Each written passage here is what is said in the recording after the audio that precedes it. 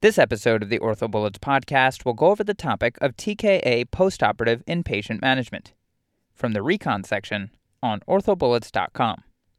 Let's start this episode with a quick introduction. Rehabilitation requires a coordinated effort from the orthopedic surgeon, physical therapist, occupational therapist, case manager, nursing staff, as well as the patient and the patient's family. Care can be broken down into different phases, including inpatient management and postoperative anemia. So now let's talk about inpatient management and postoperative anemia in a bit more detail. Starting with inpatient management, in terms of pain management, preoperatively, NSAIDs and opioids are given immediately before the procedure to reduce postoperative pain. Intraoperatively, keep in mind that regional anesthesia, whether spinal and/or epidural, is preferred over general anesthesia. Peripheral nerve blocks are useful adjuvants to decrease postoperative pain. And periarticular multimodal drug injections can decrease postoperative pain with minimal risks. Postoperatively, patients are given multimodal oral drug therapy. This is the gold standard and includes opioids, NSAIDs, selective COX-2 inhibitors, gabapentin/pregabalin, and SNRIs. Opioids are mu agonists leading to neuron hyperpolarization and reduced excitability.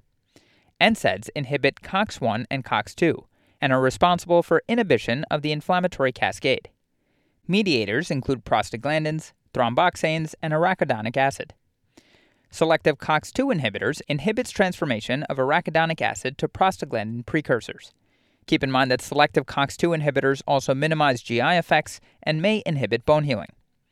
Moving on to gabapentin/pregabalin, these reduce hyperexcitability of voltage-dependent calcium channels in activated neurons.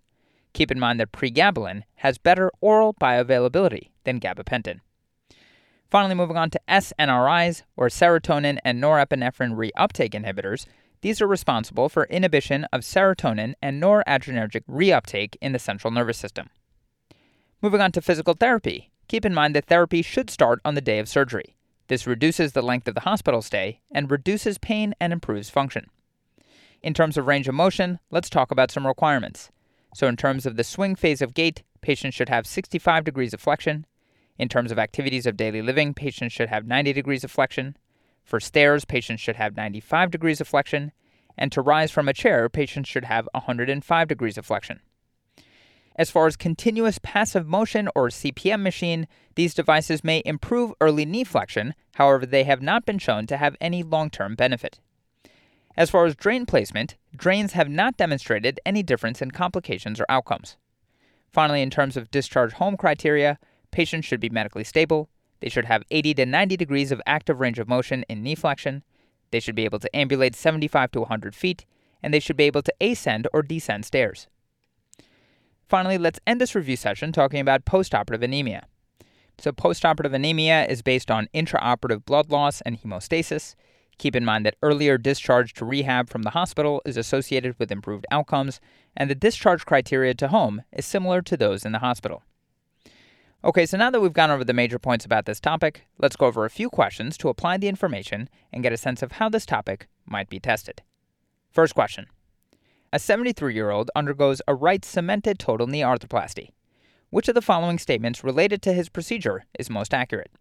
And the choices are 1. The use of continuous passive motion or CPM postoperatively correlates with early ambulation. 2. Compared to the use of adductor canal blocks, femoral nerve blocks results in superior pain control. 3. The use of adductor canal blocks results in earlier postoperative ambulation compared to femoral nerve blocks. 4. Adductor canal blocks results in sensory and quadriceps musculature blockade. And 5. The use of a longer-acting spinal anesthetic results in earlier ambulation.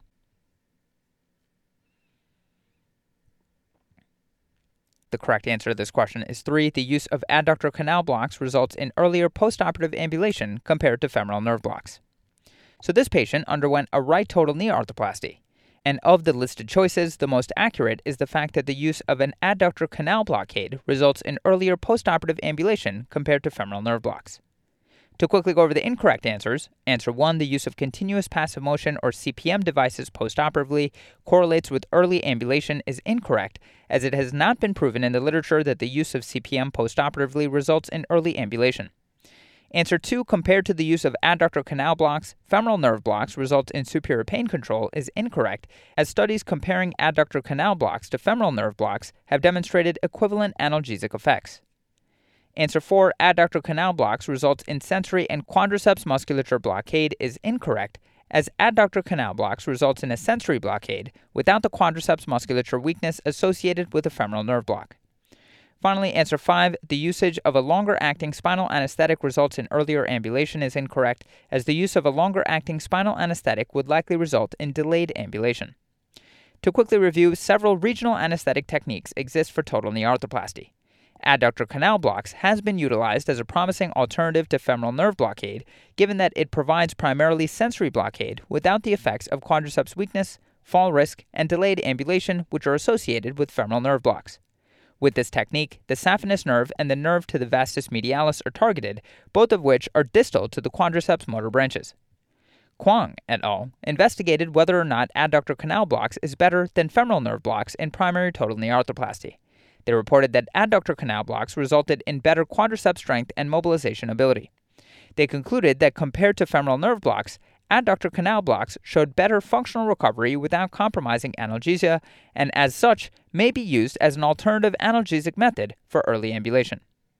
Mudumbai et al. Investigated whether patients with continuous adductor canal blocks exhibited decreased opioid consumption and greater total ambulation distance on the first 2 postoperative days after total knee arthroplasty compared to continuous femoral nerve blocks.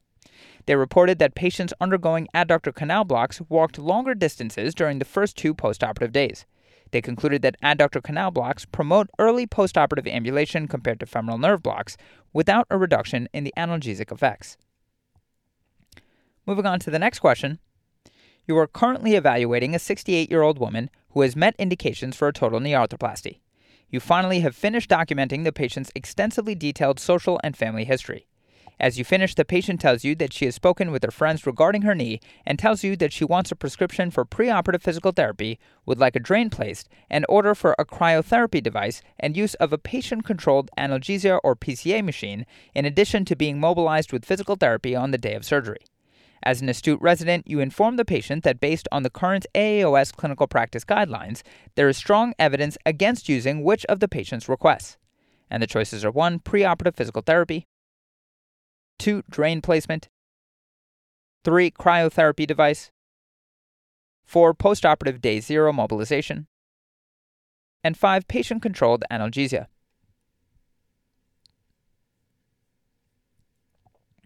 The correct answer to this question is 2, drain placement. So based on the most recently published AAOS clinical practice guidelines, there is strong evidence to support not using a drain with total knee arthroplasty because there is not any difference in complications or outcomes. To quickly go over the incorrect answers, answer 1, preoperative physical therapy is incorrect, as there is limited evidence to support that supervised exercise before total knee arthroplasty might improve pain and physical function after surgery. Answer 3, cryotherapy device is incorrect, as there is moderate evidence to support that the use of cryotherapy devices after TKA does not improve outcomes. Answer 4, postoperative day 0 mobilization is incorrect, as there is strong evidence to support that rehabilitation started on the day of TKA reduces the length of hospital stay. Also, there is moderate evidence to support that when rehabilitation is started on the day of TKA, there is a reduction in pain and an improvement in function in comparison to starting on postoperative day 1. Finally, answer 5, patient-controlled analgesia is incorrect, as there are not any current recommendations regarding PCA use. To quickly review, the use of a drain was postulated to aid in decreasing postoperative infection, swelling, blood transfusions, hematoma formation, pain, length of hospital stay, and reoperation rates. In addition, their use was meant to improve postoperative range of motion. However, after review of the high and moderate quality studies, and with input from the multiple orthopedic and medical societies, there has not been any clear advantage to the use of drains after unilateral total knee arthroplasty when comparing complication profiles and outcomes. McGrory et al. Published a systematic review on the surgical management of osteoarthritis of the knee. In an effort to improve the surgical management of patients with osteoarthritis, the authors provide 38 evidence-based recommendations on topics specific to the preoperative, perioperative, and postoperative treatment of such patients. Additionally, each topic was further classified based on the level of evidence available, that is limited, moderate, and strong, to support or not support a given recommendation. McDonald et al. Completed a prospective randomized clinical trial using continuous passive motion, or CPM, following total knee arthroplasty. The patients were separated into 2 separate treatment groups plus a control group. The patients were followed over the course of 1 year from surgery. Similar to postoperative drain placement following total knee arthroplasty, McDonald et al. Were unable to demonstrate any significant difference in outcomes for CPM versus no CPM. And moving on to the next question. Of the following, which has the highest strength of recommendation according to the AAOS Clinical Practice Guidelines for Surgical Management of Osteoarthritis of the Knee? And the choices are 1. Preoperative physical therapy improves pain and physical function postoperatively. 2. Tourniquet use during total knee arthroplasty decreases short-term postoperative function. 3. Continuous passive motion, or CPM, after TKA improves outcomes. 4. Rehabilitation started on the day of TKA reduces length of hospital stay. And 5. Surgical navigation should be used because there is a decrease in pain and functional outcomes.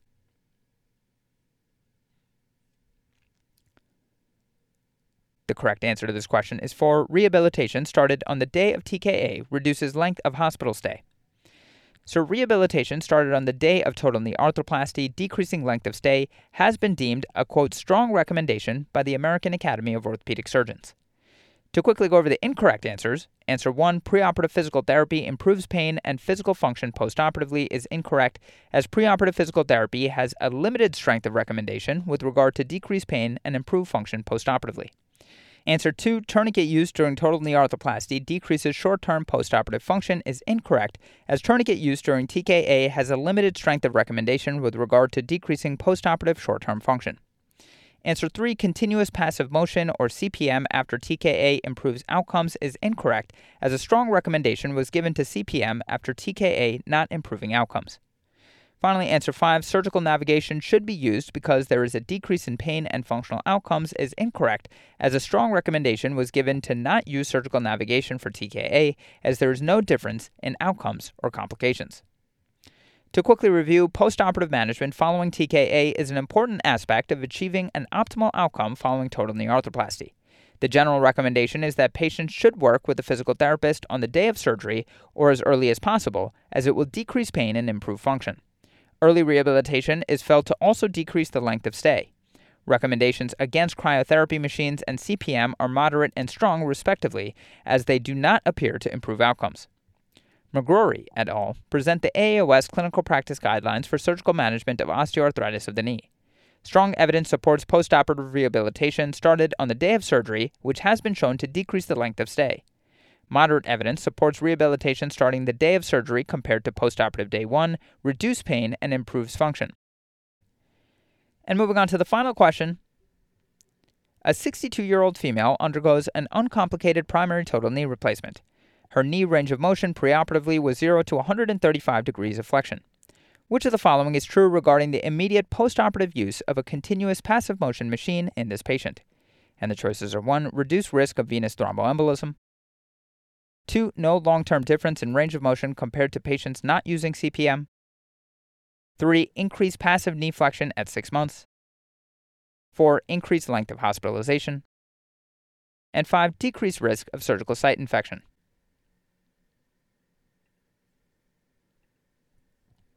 The correct answer to this question is 2, no long-term difference in range of motion compared to patients not using CPM.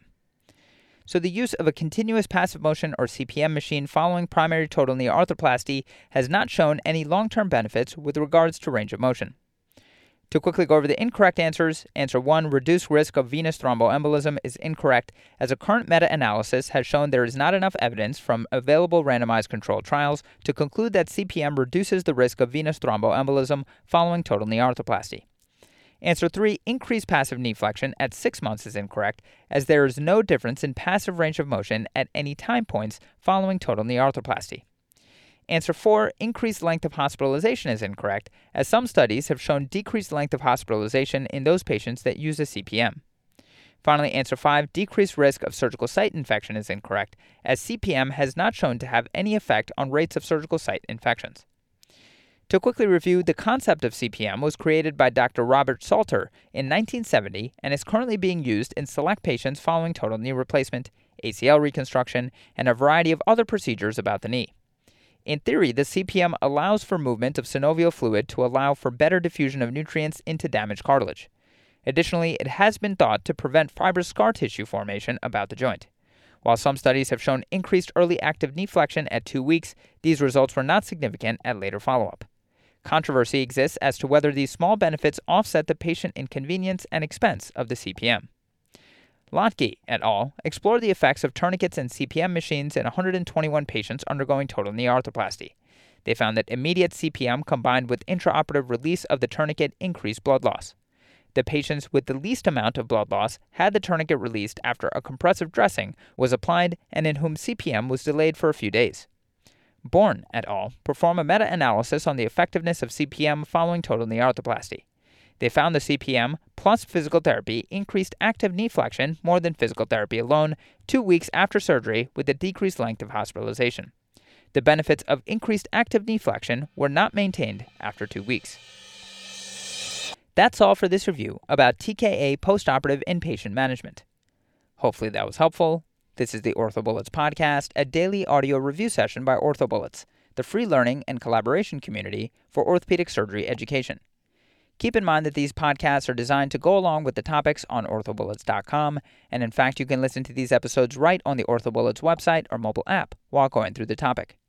If you've gotten any value from the OrthoBullets podcast so far, please consider leaving us a 5-star rating and writing us a review on Apple Podcasts or Spotify. It will help us spread the word and increase our discoverability tremendously. Also, if you aren't already, be sure to follow OrthoBullets on Facebook, Instagram, Twitter, LinkedIn, and YouTube for daily high-yield content. Thanks for tuning in. We'll see you all tomorrow right here on the OrthoBullets podcast.